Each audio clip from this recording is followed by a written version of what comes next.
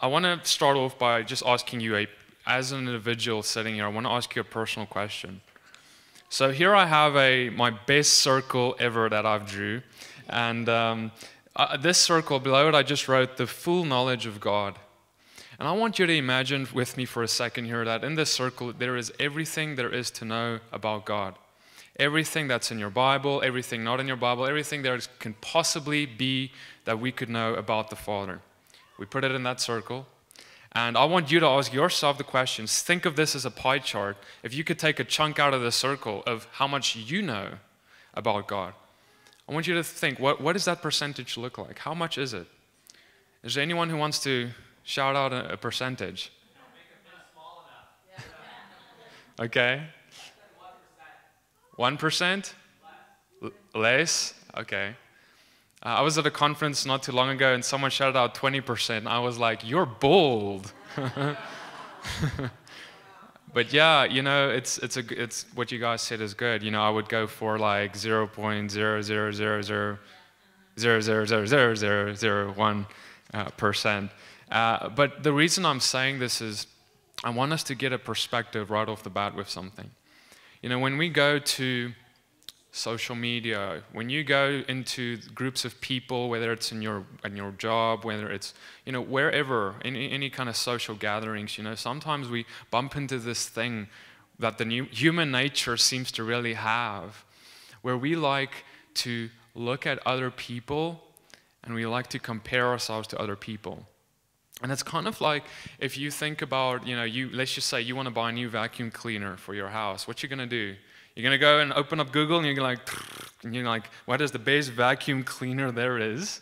And you're going to look at what's the good price, what's got the best suction, and whatever else there is to look at. And you're doing this, you're comparing for a purpose, to determine which one is the best. That's why we compare things. And so I want to submit to you, we like to compare maybe products and things, and that's good, but we compare ourselves to people because we want to determine who is the best. We want to see, okay, we're looking at this guy. What car does he drive? Or what house does he have? Or what job does he have? What position does he have? Or maybe what theology does he have? And what theology do I have? Oh, he believes we shouldn't wear masks. I believe we should. Or vice versa. Wow. And then what we start doing is we're like, oh, I feel better than he is. Oh, thank you. Thank goodness I'm not like he is. Or we think about, oh, look at that guy's hairstyle. I mean, look at this, And we're like, I'm so happy I don't have that kind of hairstyle. Or, whatever it is. Maybe it's a conspiracy theory. Maybe it's the shape of the earth. Oh, he believes the earth is this shape. I'm so glad I'm not like he is. Whatever you believe, right?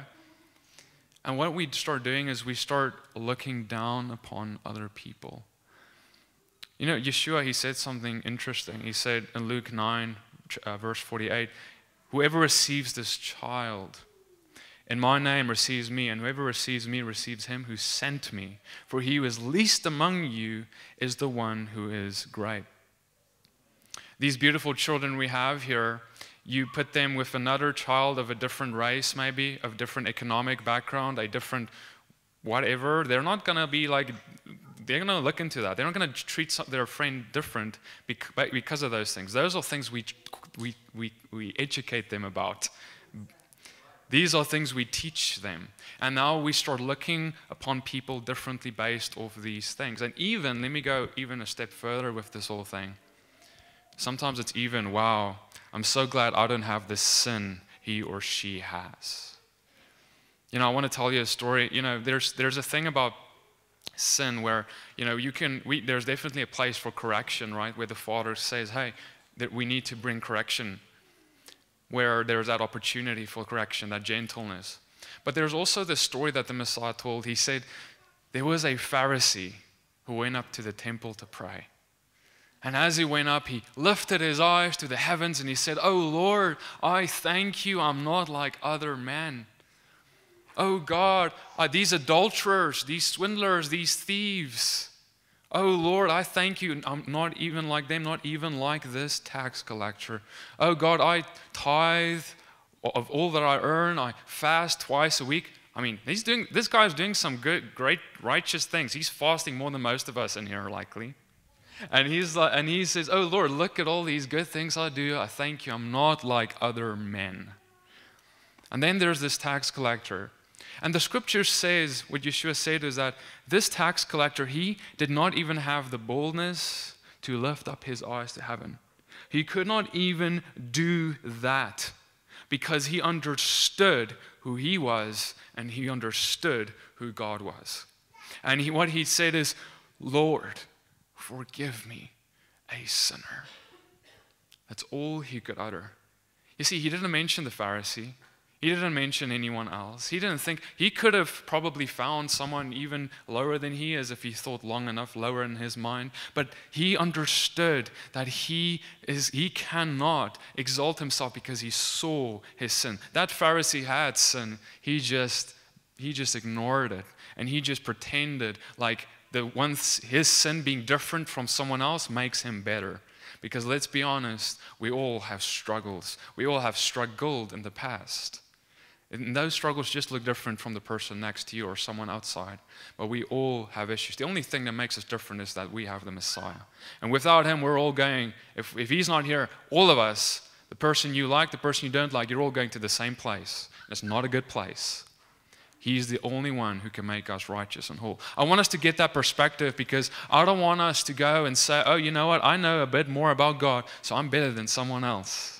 And then you may say, "Peter, why are you talking about this?" Is because we're about to speak about how we walk like Yeshua. But we can't begin to even talk about that unless you understand that you need to become the least. You need to make yourself the least. Because you will never be able to manifest the love of Christ to the person in front of you if you think you're better than they are. And here's the thing. He called you to the least of this world. I did not come for those who are healthy. I came for those who are sick. So the nature of the call is that you will be placed before people that the world considers the least. So you better consider yourself even more least than they are if you want to reach their hearts. Do you get me? Are you with me? This is what we need to get, brothers and sisters, before anything else. Now, when we look at the Pharisees, and what they cherished, what they loved. Let me say the Pharisees who came against Yeshua. They cherished the temple so much. In fact, last night I spoke about how, when Yeshua talked about, "I will destroy this temple and rebuild in 3 days," they thought about the physical temple, and they were so offended at that that was one of the accusations that they wanted to use to crucify him with. So they loved the temple, and with good reason. Because the Father gave it. It's precious. But I want to submit to you that while they loved it so much, they understood it probably less than many. Because and the reason I'm saying this is if they understood what the temple was about and what it really stood for, they would have never spoken anything against the Messiah. Now I want to take you on a journey and explain to you why that is. When we look at the temple, and by the way, we're at the Feast of Tabernacles. That's why we're going to talk about this, because the tabernacle was what was given to Moses to build initially, which became the temple you see behind me later. So the temple, let's just think about this for a second. God comes, he tells him, "I want you to build this place. I want you to do it according to exactly how I say, and then you need to come and bring animal sacrifices." Okay, animal sacrifices. If you hear that word and you're a Westerner, many of us may be like, "Well, that sounds archaic. That sounds weird. Like, what is that about?" In the first century, you need to understand what they're thinking and how this is interpreted and received. Because when God is telling them, "I want you to take an animal." Now, an animal in the first century, this is their livestock. There is a financial value on the head of their animals. Because you went, not like today, but back then, they went and they paid for stuff with their animals. It was their currency. There was financial value. But not only that, there was also an emotional value. Because like many of us have pets at home, you need to understand that God told them, "I want you to not just take any of your livestock, I want you to take the best of the best." So this is the one that you you raised it. When it was born, you were like, wow, this is a special one. And you raised it in the family, and you may have even grown close to it, just like we grow close to animals. And now you have this animal that you cherish. There is a financial value on it that is higher than the others because it's precious, it's perfect. And there is a emotional value similarly for the same reasons. And now the Father comes and he says, I want you to take this animal to this place, and I want you to give it up. And this animal is going to die. And now, it's not just that it dies for nothing. You understand that this life is taken, and this is symbolic of that there is death that has to come because of your sin. That it is a consequence to your sin. The wages of sin is death.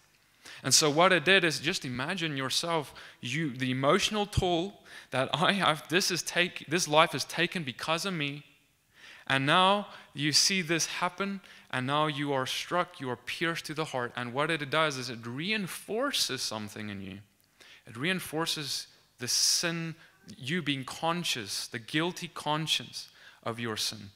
You realizing there is something between me and God, because the Holy of Holies, that middle part there, that building there, that was where it was realized that the Spirit of God was within the Holy of Holies, and the people were outside. And they brought their sacrifices, their animals, to the front, right? They could not go in there. Only the high priest could go in there once a year, a Day of Atonement. So this all is teaching them there is an issue. There is bad news. You are separated from the Father. He is in there, you're out there, and you bringing your animal that has to die for your sins is continuously reinforcing the reason why. Because of your sin.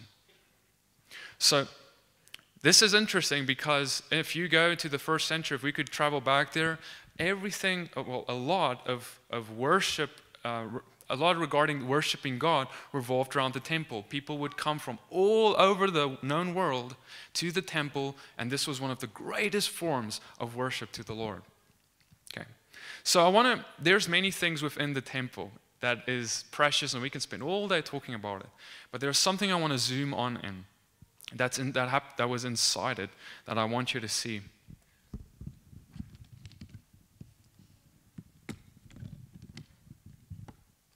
So I want to just open up here 1 Kings 6 verse 29.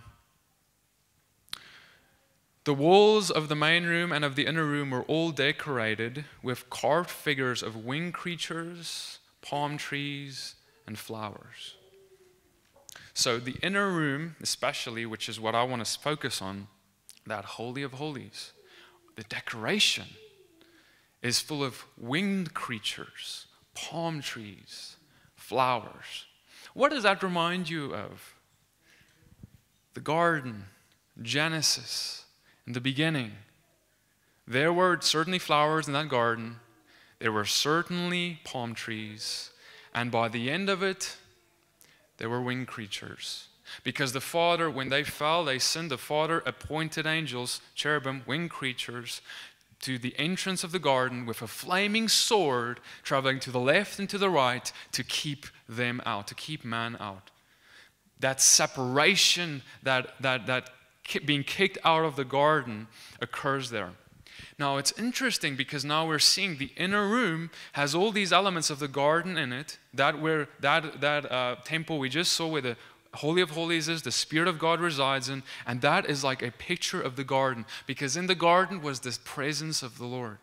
They were in the garden, in His presence, but now they were kicked out, just like when these people came before the temple with their animals, they are kicked out and they realize it. They cannot enter the gate. They cannot enter the gate because behind it is the presence of God. I want to take this a step further. We have in 2 Chronicles 3:14, and he made the veil of blue and purple and crimson fabrics and fine linen, and he worked cherubim on it. So we not only see it on the walls, we see even on the very veil itself that there is these angels embroidered on it. Again, the angels represent them guarding the entrance to this garden, this place where the presence of God was. And so Israel, they were in this place where they understood very well what, in the first century, what was inside the Holy of Holies. They understood that the tablets of stone where the commandments were engraved on was inside there with the Ark of the Covenant. They understood that the Spirit of God was inside there. They understood it, but they knew that they had no access to it. So it was like, that is what's in there, but we don't have it. And this is what this all is teaching them. And so, brothers and sisters, then I want to take you now, fast forward from, or take you back to about 2,000 years ago. We call this the year 2020 because around 2,000 years ago, the whole world started counting back from the most significant event, whether they're believers or not. They started counting down from the most significant event that would ever happen in this world, where the Messiah was on the cross.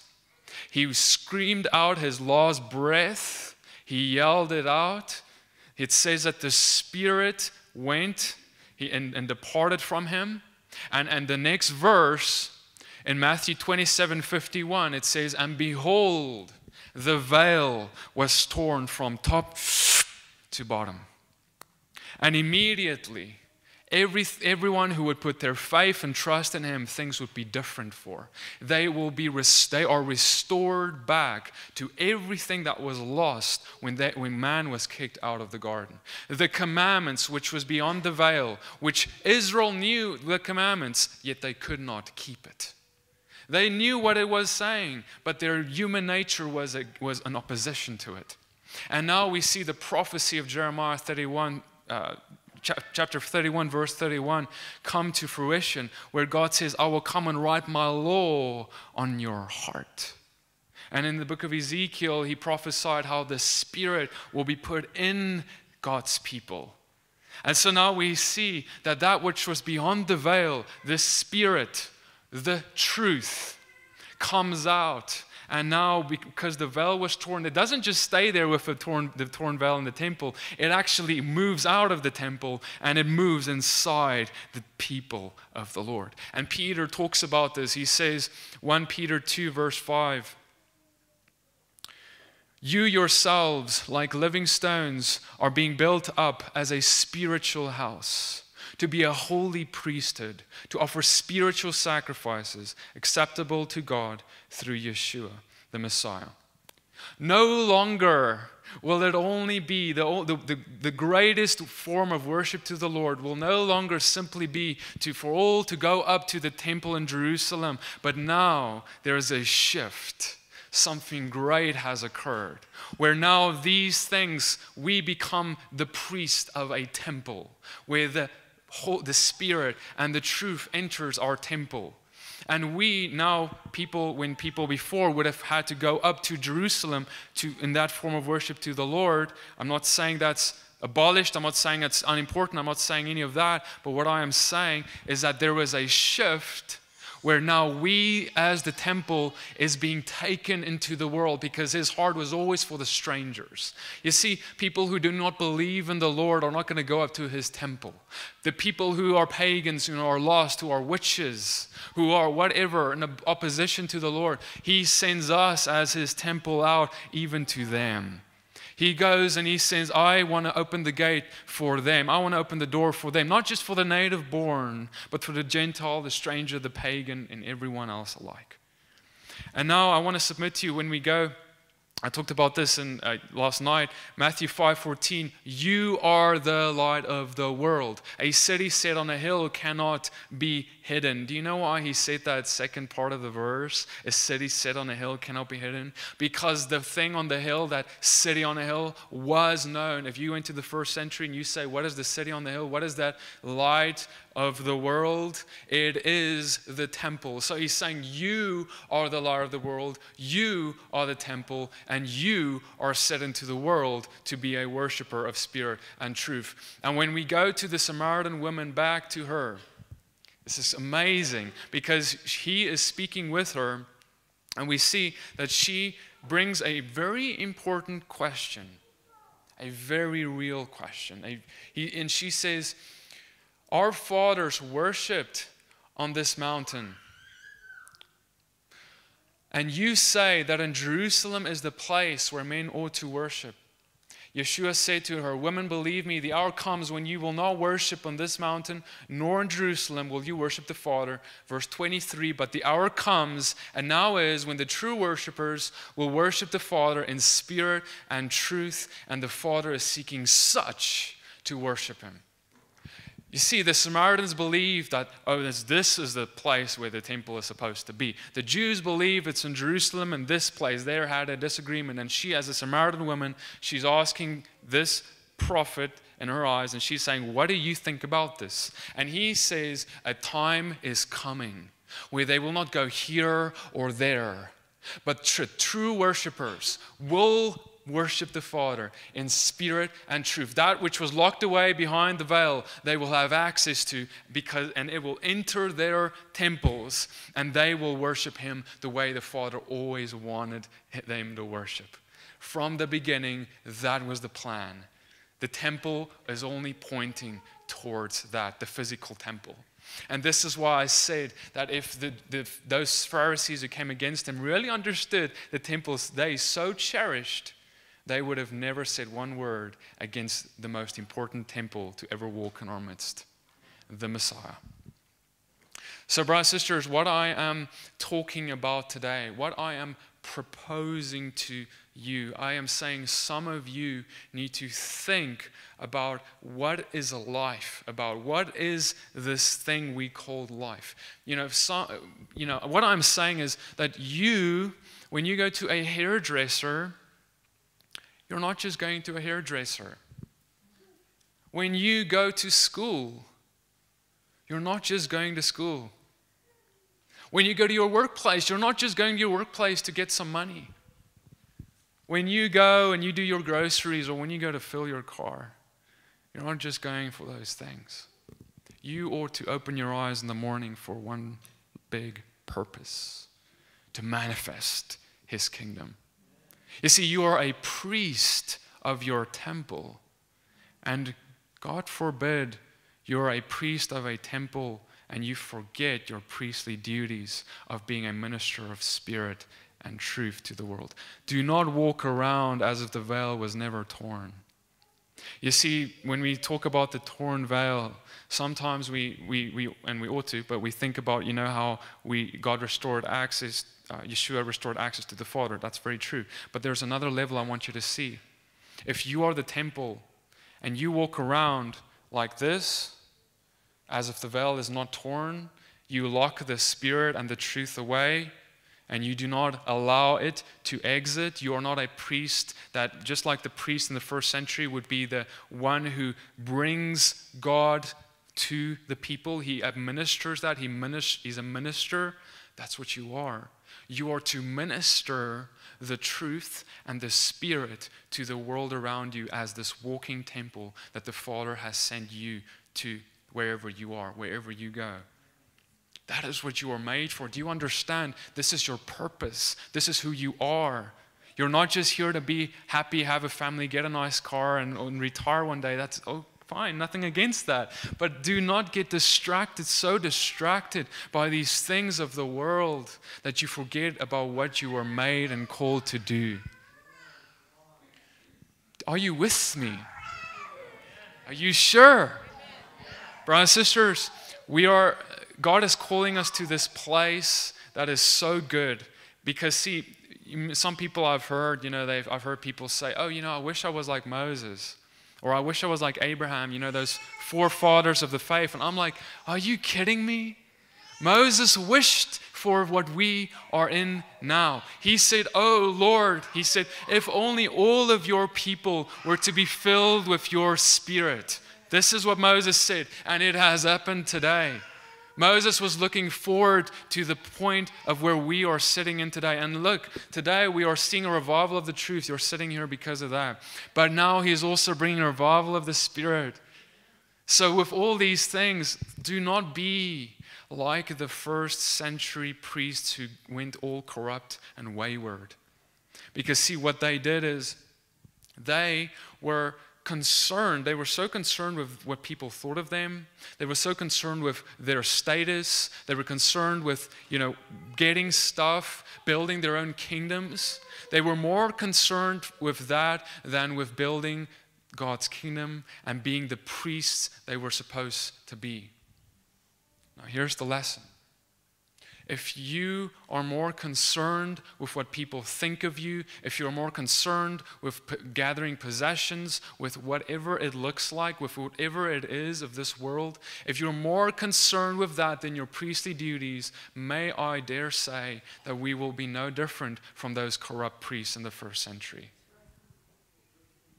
I want to submit to you that that was a picture. What happened there, that is not something that has stopped. We have people who are believers today who do not understand that they have a role to be a priest of their temple.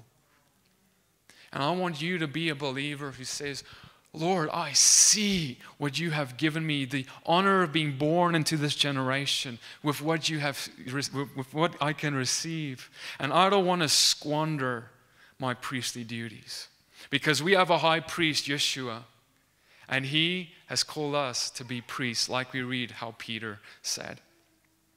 So, brothers and sisters, we talked about the sacrifices that were brought, the animal sacrifices in the first century. I want to submit to you that Father even calls us to bring a larger sacrifice today. For you to be a living sacrifice, to give up everything, not just a possession like a piece of livestock, but everything. You need to die with Christ, be resurrected, and live your life for Him. A dead man doesn't care what others think of him anymore. Go to any graveyard, you can check. They don't care what you think of them anymore. They're dead. Are you dead? Have you died with Christ? Have you resurrected anew, a priest for these priestly duties He has set before you? A few years ago, I was a student I'm from South Africa, for those of you who don't know. I studied at the University of Pretoria, and I want to tell you this story just to make this thing practical for you.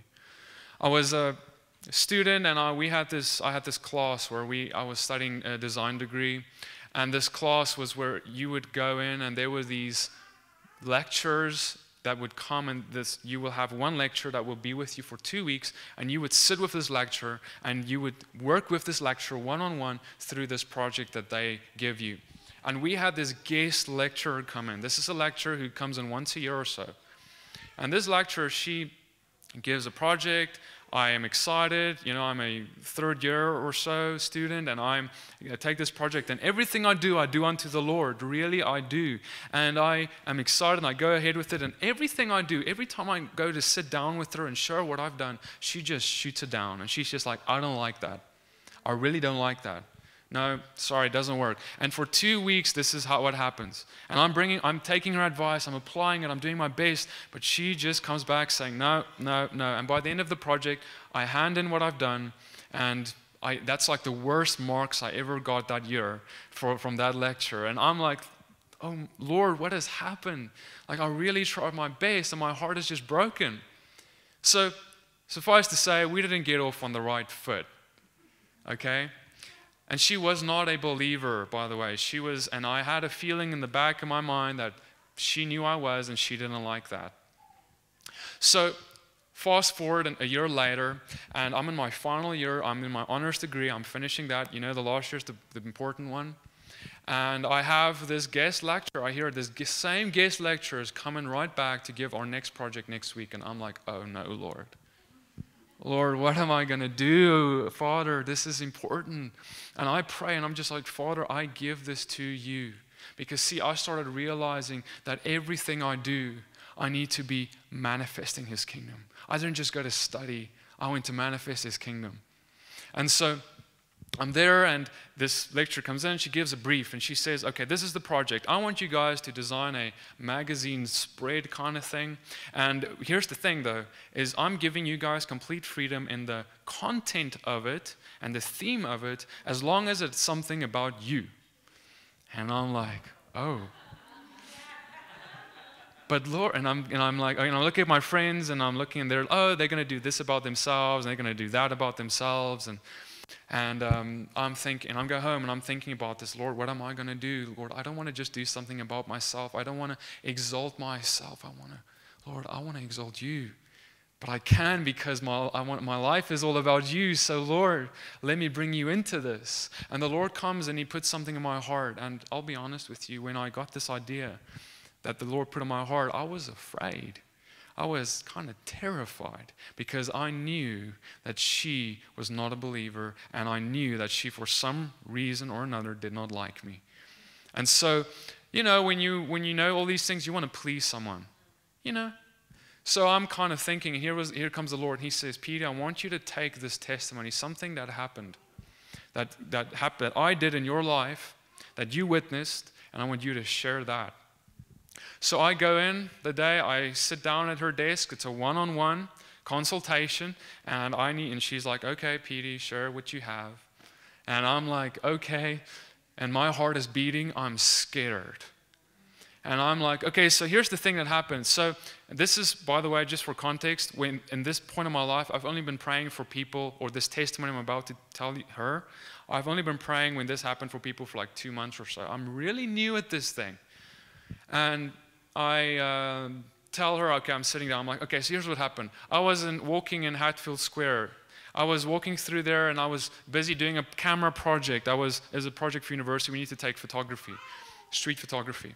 And I'm doing that, and I see this guy, and I pray for this guy while I'm kind of doing this project, and I pray for this guy while I'm doing this project. And there's this guy, he says, hey, I want you to, and he brings me to this lady.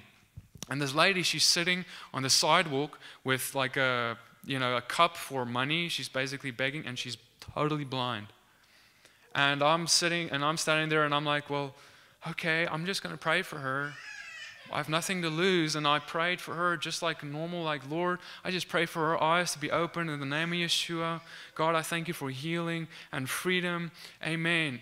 And I'll be honest, it was just a prayer, and I was kind of like, whatever. And she opened her eyes, and she was like, and tears started running. And she says, I see cars. I see cars. Hallelujah. And she says, I see cars. And because she's in the sidewalk, and there's these cars just driving by, and she hasn't seen cars in a long time. And I'm like tearing up, I'm crying with her, and I'm sharing the gospel, I'm telling her who did this for her. A week or so, at the end of that session, I come back a week later because I'm looking for her. I want to see how she's doing. So I'm walking there, the same place where she is, and I don't find her where she was sitting there. This is her spot. Every week she would sit there, but I'm there and she's not there. And I asked one of the local guys who's there, hey, do you know that blind lady who's, where she is? And he's like, brother, let me tell you about that. And I'm like, yeah?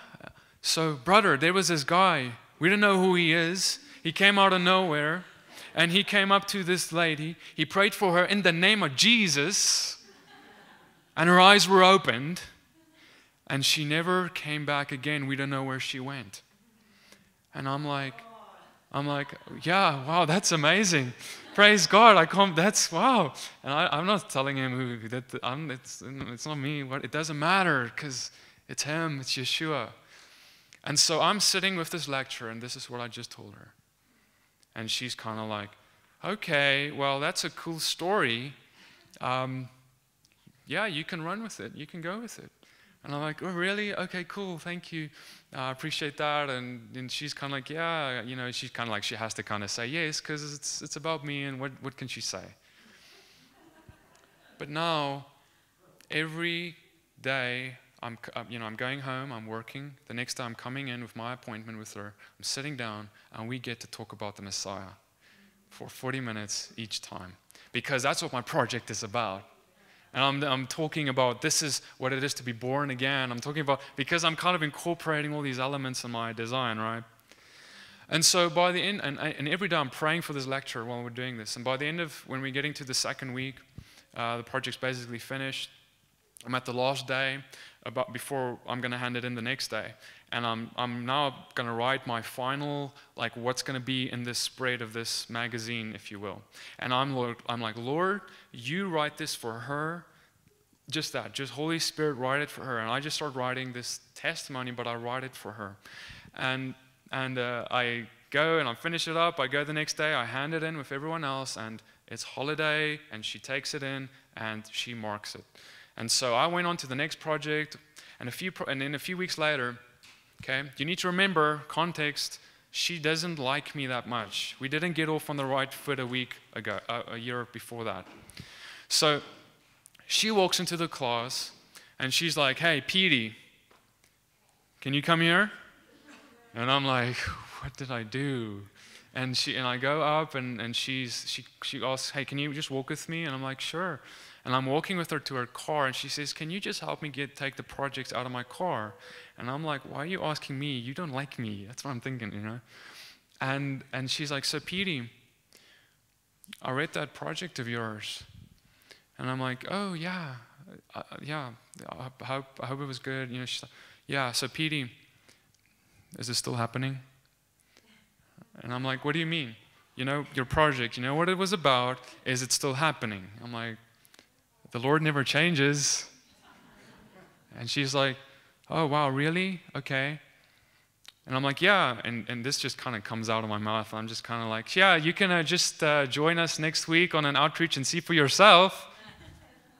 And I'm thinking, like, what am I doing? Oh, my goodness. And my heart is like this, and I'm like, oh, no, I just signed up for I don't know what, because my lecturer, who, you know how it is with authority, if someone above you lecture, you know, that thing is there, right? But I said it, and it's kind of like Holy Spirit just let that out of my mouth. And she's like, "Yeah, I'd love to see." All right. So a week later, it was so weird. I'm going with my car, I'm picking up my lecturer. We go, and I take some friends, and we go to one of the more poor areas of town with his needs. And we get out of the car. Some of my friends, they go one way to pray for some people, and I go with my lecturer, and we're going another way. And she's walking with me, and she's there to see. This is kind of intimidating, I'll be honest with you. And I'm just like, "Lord, help me," you know? But I saw at this point in time, the Lord is busy doing something. And we're going, and we woke up to this first group of people. This was so ordained by the Father, like this first group of people. And I'm just asking, "Hey guys, you know, is there any one of you who we can pray for? Is anything wrong?" And there's this guy, he steps forward, and he's like, "Yes, you know what, I have a big issue." And he's really, you can see he's desperate. His voice is desperate. And he's like, "I have an issue in my wrist, and I have this job where I need to pick things up. And I am struggling to do my job because of this. And I'm afraid of losing my job because he's got pain, he's got weakness in his wrist." And I'm like, "Oh man, so yeah, can we just pray for you?" And he's like, "Yeah, sure, that's fine." And I'm just like, "Father, I thank you in the name of Yeshua, God, for a brand new wrist. Lord, I thank you for healing right now. Amen." And I'm like, "Okay, you know, just feel. And he's like, "Wow, the pain feels better. You know, it's much better, not like 100. I'm like, "Okay, Lord, I thank you, God, for complete healing in his wrist. In the name of Yeshua now, amen." And I'm like, "Hey, just feel." And he's like, "Wow, it feels much better." And he starts using it. He's kind of like pushing it against things and trying to do things he wasn't able to really do before. And he's so amazing. I love my African brothers for this reason sometimes, because they're just like so excited. And he's like, "Oh my goodness, thank you so much." And he's just explaining how the Holy Spirit, he's just saying, "I feel this tingling and this warmth when you prayed. It came here in my wrist, and all this is happening." And he's so excited. He says, "Thank you, thank you." And this lecturer is just kind of like, "Okay." And she's just like standing there like, wow. And I'm like, oh my goodness. I'm thinking like, "Lord, thank you. This is so amazing." And we're going on, right? And we go pray for some other people, and we go pray for some other people, and God is just doing things. And by the end of, we reach the end of this day, and we start walking back to the car, and I'm just kind of quiet. I don't want to tell her anything. I'm just like, and she brings it up, and she's like, "Petey, that was amazing. Like, I have never seen that before. Hey, can you pray for me? Can you, and not only that, can you pray for my boyfriend? He's struggling with suicidal thoughts and depression and stuff like that." And I'm thinking, you weren't a believer. And because why would you ask for prayer? And I'm like, Father, and I just prayed for her. And it was so amazing. Brothers and sisters, what would have happened if I was too scared of what marks I'd get or how I would look in front of her? By the way, best marks that year. Because that's what he does when we're obedient. And even if I got the worst marks, it'd be so worth it. I don't even care anymore, right? A few years later, I'm in my workplace. I'm in Sandton. That's like the Silicon Valley of South Africa. I'm in a corporate environment. Okay, you know how corporate environments are. You need to be all professional and whatever. I'm sitting in a boardroom. I'm the new guy at work. I'm 3 months in. And I'm sitting there with 7 other people around this table. And as we're sitting there, I'm working with this one lady on this project I have. And I'm the new guy. I'm trying to have my pose. I'm trying to, not lose my job or whatever it is. And this lady, she's there and she's saying, she calls her a coworker who's at the table too, and she says, "Hey, can you just run to my purse in my office and can you just go get me a painkiller?" And as her coworker gets up and runs, I'm like looking and I'm like and I see it's like her tooth because it's her. She's like her tooth is aching, and I'm like, "Oh no, Lord," because his conviction just hit me. Look, he didn't come out of heaven and say, "Petey, I need you to pray for her." No, it wasn't like that. But he said already in his word what I should do, so I don't have to wait for this. He could do that, but he already told us what to do. And so because of this, I'm kind of like, "Oh no, Lord, help me, help me, help me. I don't want to do this right now." And I'm really thinking, how can I get out? Should I get out of this? But I know I can't because I have to. I'm going to be sorry if I get out of this. And I'm like, okay, you know what? And before I think too much, I'm just like, "Hey, Kat, you're a Christian, right?" And everyone goes quiet. Because it's like, and she's like, "Yes, I'm a Christian. What do you mean?" And I'm like, "Well, why don't we pray for that? Because I don't believe God wants you to be in pain." And everyone is just like, "What's going on? Like, this is weird. You're the new guy. You don't do that." And and she's like, "Okay, sure, you can pray for me." I mean, she had to say that because she was a Christian. So she allows me. And she's really uncomfortable, but she allows me. And she's like, and I'm like, "Father, God, I thank you for her tooth, Lord. We command the pain to leave now in the name of Yeshua. Amen." And it was so beautiful, like first prayer. And I'm like, and she just goes like, "Whew, what happened? Like, this is amazing. The pain is gone." And she looks at me, she's kind of like, "Who are you?" And I'm like, "I'm just a Christian." And she says, "No, I'm a Christian. And I've never seen this before." And I'm like, "Well, this is just Yeshua. This is Jesus. He loves you, and he doesn't want you to have pain, right?" And she's like, "Wow." And her eyes gets locked on me in the coming weeks because she's never seen that before. And the people in that room, they saw that. It was really beautiful. And Kat, her name is Kat, she starts, like I said, observing me. And so one day, this is now a few weeks later, I'm working. And I just recently got promoted, and I'm still reasonably new at the job. And I got a promotion so early on. It was like, oh God, it was amazing. And I'm setting up my desk, and I'm working. And she comes with her rolling chair, and she's like, and she's like next to me. She's like, "Petey," like, "Hey, Kat, yeah, what's up?" And she's like, "I need to ask you something. Why is it that the rest of us, we work, burning the midnight oil, we work weekends, we work hard and all that, and you don't work weekends, yet you still get all your work done, and on top of that, you just got promoted. What is going on? Why is this?" And I'm like, "Kat, have you ever heard about the 4th commandment?" And she's like, "What do you mean?" "The Sabbath. Have you ever heard about the Sabbath?" And she's like, Yeah, I know, not really, what is it about? And I'm like, Father, the prophet Isaiah, he spoke and he said, if you keep it, I will make you ride on the heights of the nations. And so I just start sharing with her about how, yes, I don't work on a Saturday, on the seventh day, because this is my day with the Father. It's my 24-hour date with Jesus, right? And I'm sharing this with her, and I'm saying, and He blesses me even in that. Like He provides enough manna to sustain me, right? And she's like, wow, okay, I haven't really heard about that before. And Kat says, PD, I want to try that out. And I'm like, I think it'll really bless you if you tried it out. And she's like, sure. And so Kat starts keeping the Sabbath. And not long thereafter, something incredible happens in her life.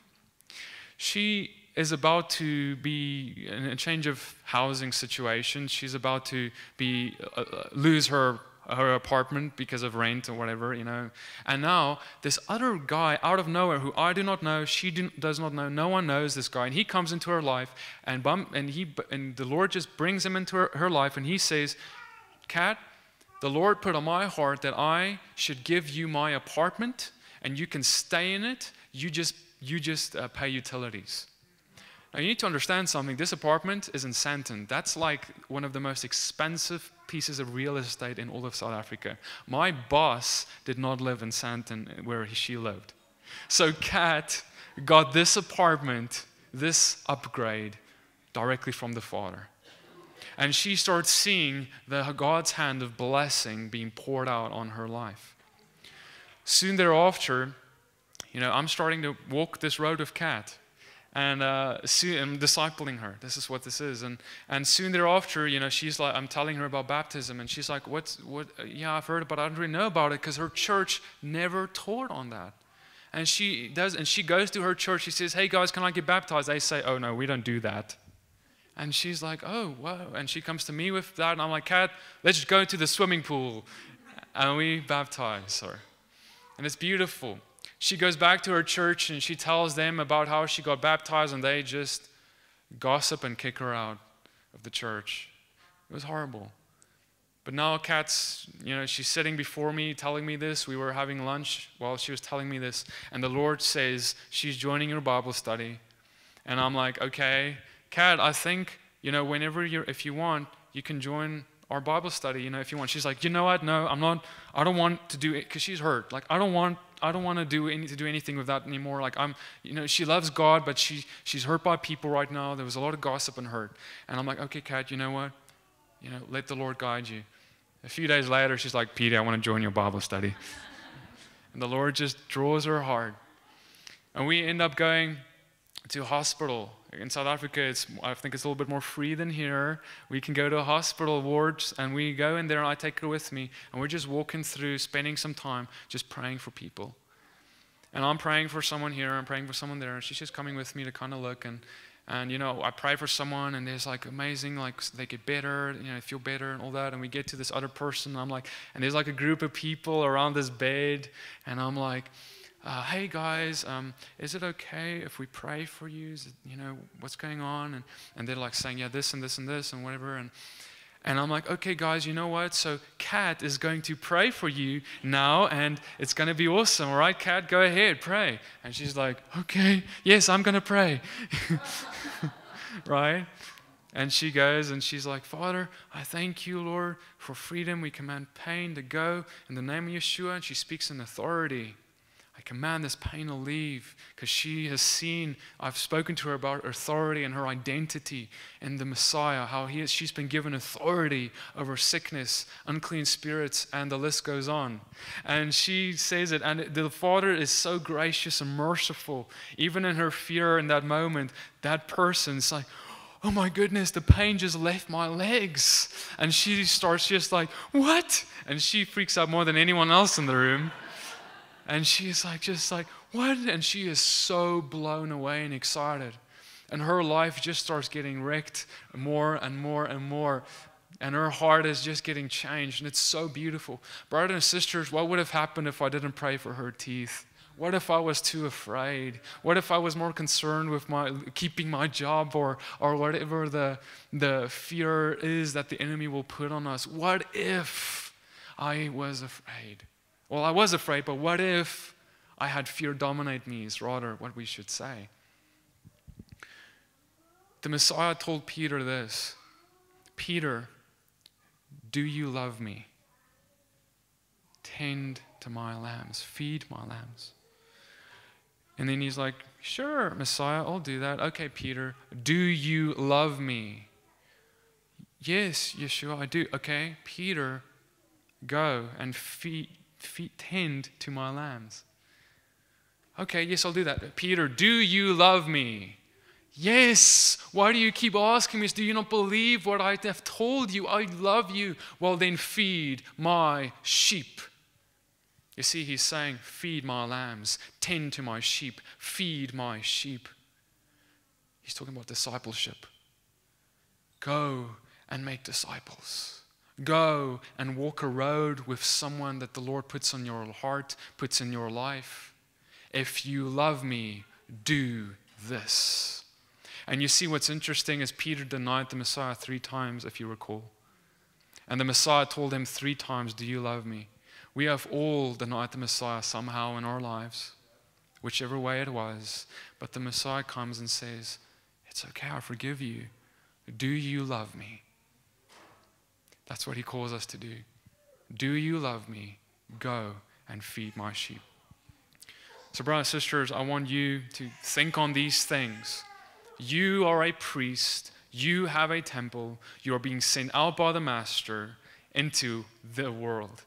And you are to be a light, like that light on the hill to people around you. So when you walk into the room, do you look exactly the same as everyone else? Or is there going to be something different? Look, all the things I just told you were hard situations, difficult situations. And I could tell you 10 situations like these where I did not do what I was supposed to do.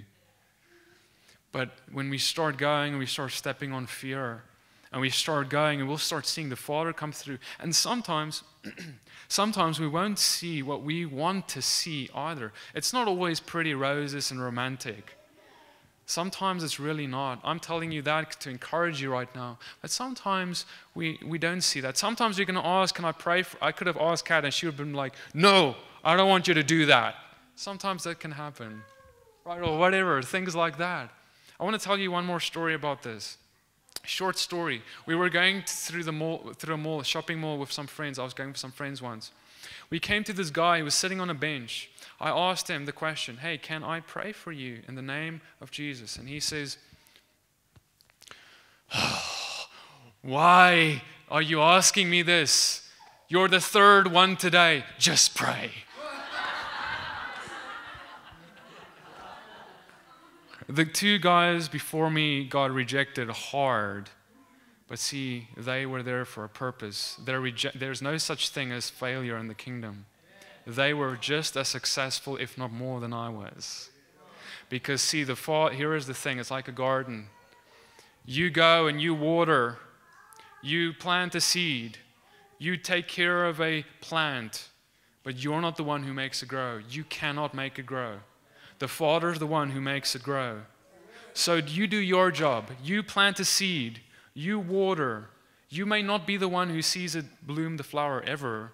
You may move on in that person's life. But you planted the seed. You watered. They may have been a hard person who rejected you, who said, get away from me. I don't like you.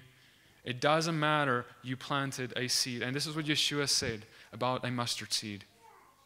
A mustard seed is the tiniest of all the seeds, but when it is planted and grows up, it becomes the mightiest of all. So brothers and sisters, when you go and you get rejected, or you feel like you were a failure, there's no such thing. Don't let the enemy bring that to you. There is only success when you do what he has told you to do. You see, we go ahead and we do what he told us to do. And that's what we do. The results is up to the Father. What we see is up to the Father. But you do what you are supposed to do, and that's it. If you do it for that reason and not to just see X, Y, Z, I need to see this, I need to see that, I need to see this. It's good to want to see things and miracles. I want to see good things happen to people. I want to see people set free. I want to see people accept the Lord and get salvation. I want to see that. But the number one reason I go is not because I want to see it. The number one reason I go is because He told me to. Because He's the one who lets me then see those things, but I go in obedience, and that's my job. That takes the pressure off. That's like, okay, I'm just going to go and be obedient. And Yeshua said it's going to be hard sometimes. He said the world hates you. If it's easy, you're likely doing something wrong, if it's too easy. Because the world is hated the Messiah, and they will hate you if you successfully imitate the Messiah. It's as simple as that is. So before I end off here, I just feel one more thing put on my heart that I want to share with you. What happened last night with the deliverance was beautiful. I want to just share something regarding that.